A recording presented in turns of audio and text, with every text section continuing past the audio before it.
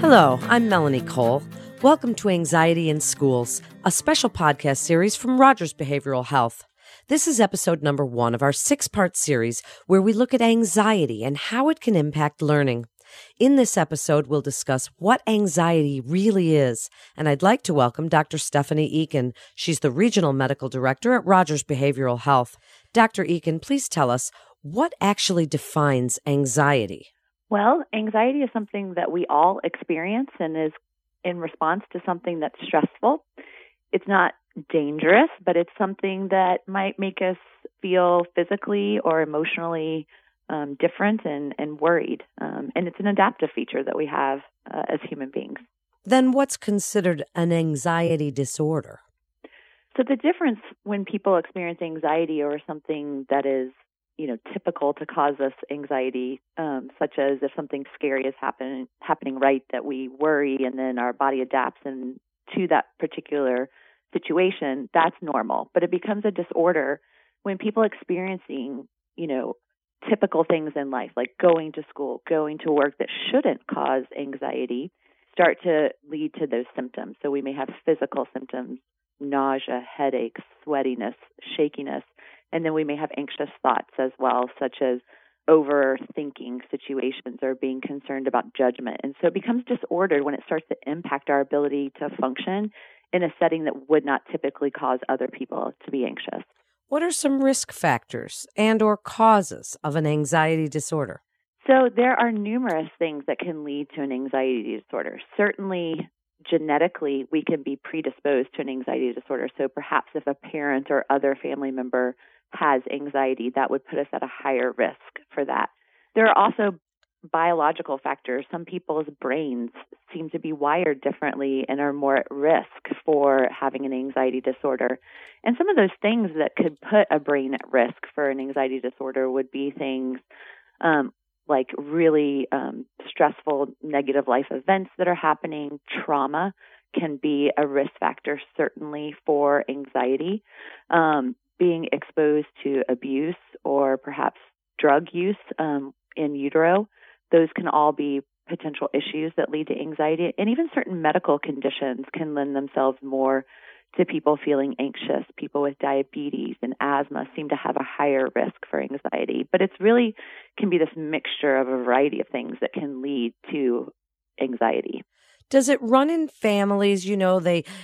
People make jokes that, if your mother was a worrier, you're a worrier. But is that really the case? Does it have a genetic component to it? Yes, it definitely has a genetic component as well as an environmental factor there as well, right? So if our mother is one who worries, we may have the genetic risk factor to have a higher risk for anxiety, but also the way that your mother handles situations also becomes an environmental piece that can lead one to be more at risk for anxiety because the mother may have, or whatever, family member showed you a style of how they deal with particular issues that can be anxiety-based as well. When does normal anxiety, normal worries, when does that become a disorder that might need professional help?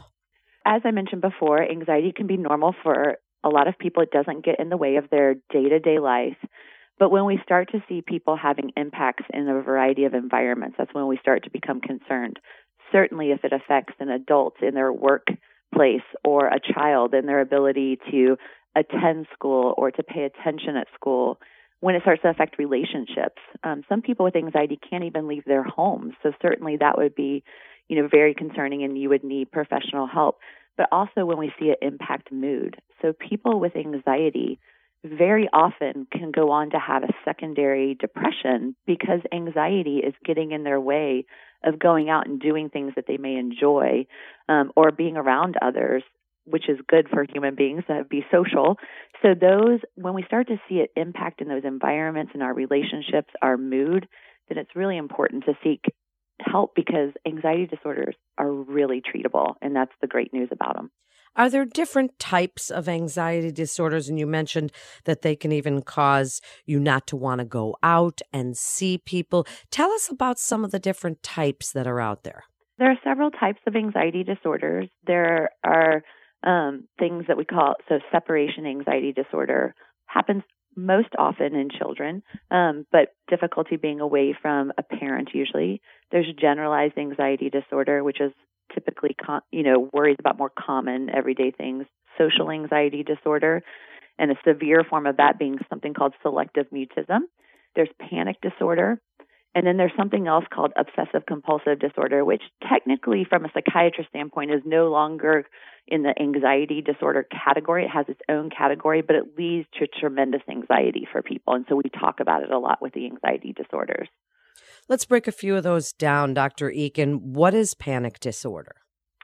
So panic disorder, people may be more familiar with something called panic attacks because it's very common for people to have had a panic attack. Up to 30% of adults have had them. So those are these events that occur. They typically last for 15 to 30 minutes. You have this fight or flight part that happens in your body where you get intensely scared. You have your nervous system kind of goes haywire and your heart races, you sweat, you get really nauseous a lot of times, or your stomach doesn't feel good.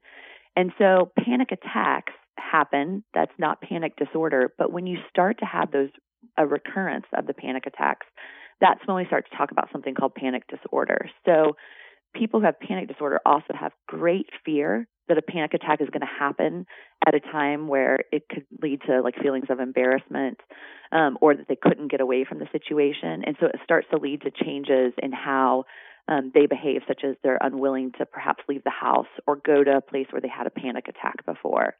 And we commonly see this in adults and adolescents, less often in children, but certainly possible to see it in children. And you mentioned obsessive compulsive disorder as sort of a category of its own now. What separates that out? Obsessive compulsive disorder, a lot of people are familiar with some components of it from movies, television shows, but it leads to a lot of anxiety. So people obsess, and I like to always define how we're talking about obsessions because it gets used differently in everyday terms and how we mean it clinically.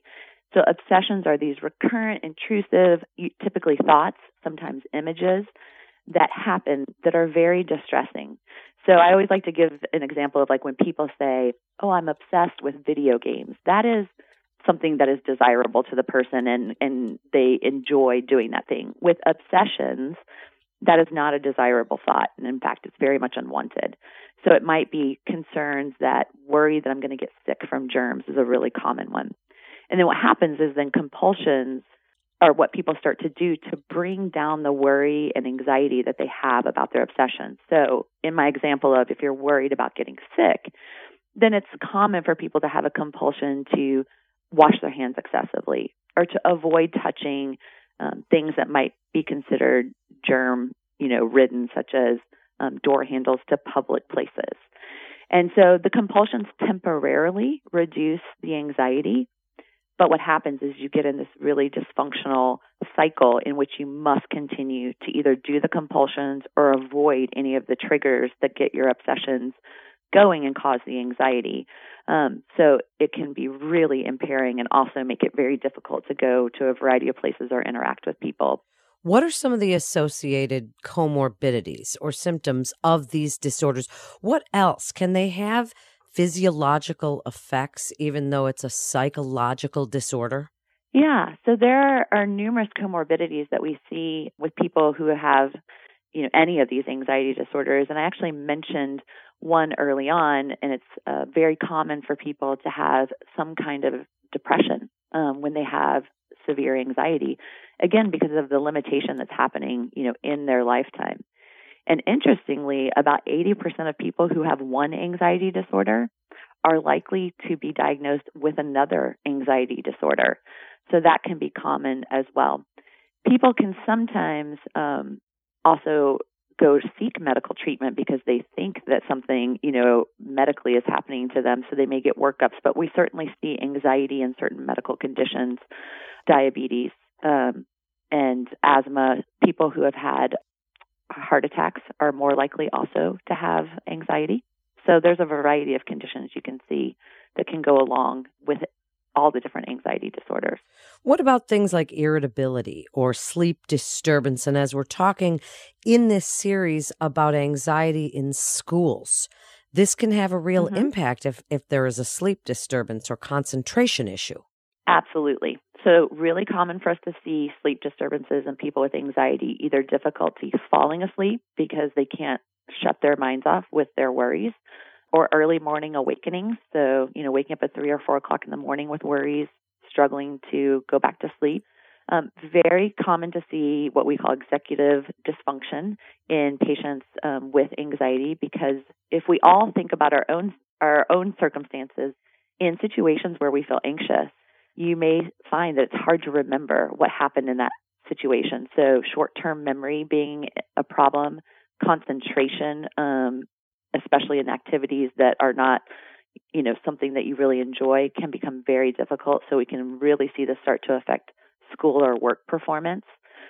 And then absolutely irritability is very common, really common in kids, but common in many people with anxiety disorders. So definitely can see all of those impairments. So, what are some treatment modalities that might be considered if someone is suffering from one of these anxiety disorders, Dr. Eakin? And what would you recommend as the time for referral?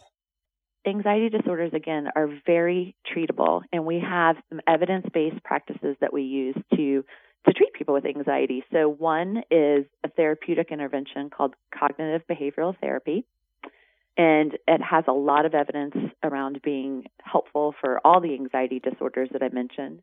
There's also a particular part of cognitive behavioral therapy called exposure and response prevention that we use specifically for obsessive compulsive disorder.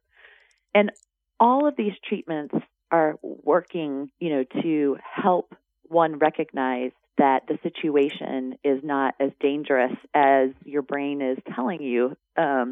And to be able to rationally think through and challenge some of those thoughts, as well as approaching anxiety instead of avoiding. Many people who have anxiety disorders become more dysfunctional because they're avoiding the things that trigger it, but actually approaching the anxiety in a graduated manner is a really effective form of treatment. So that's under that umbrella of cognitive behavioral therapy.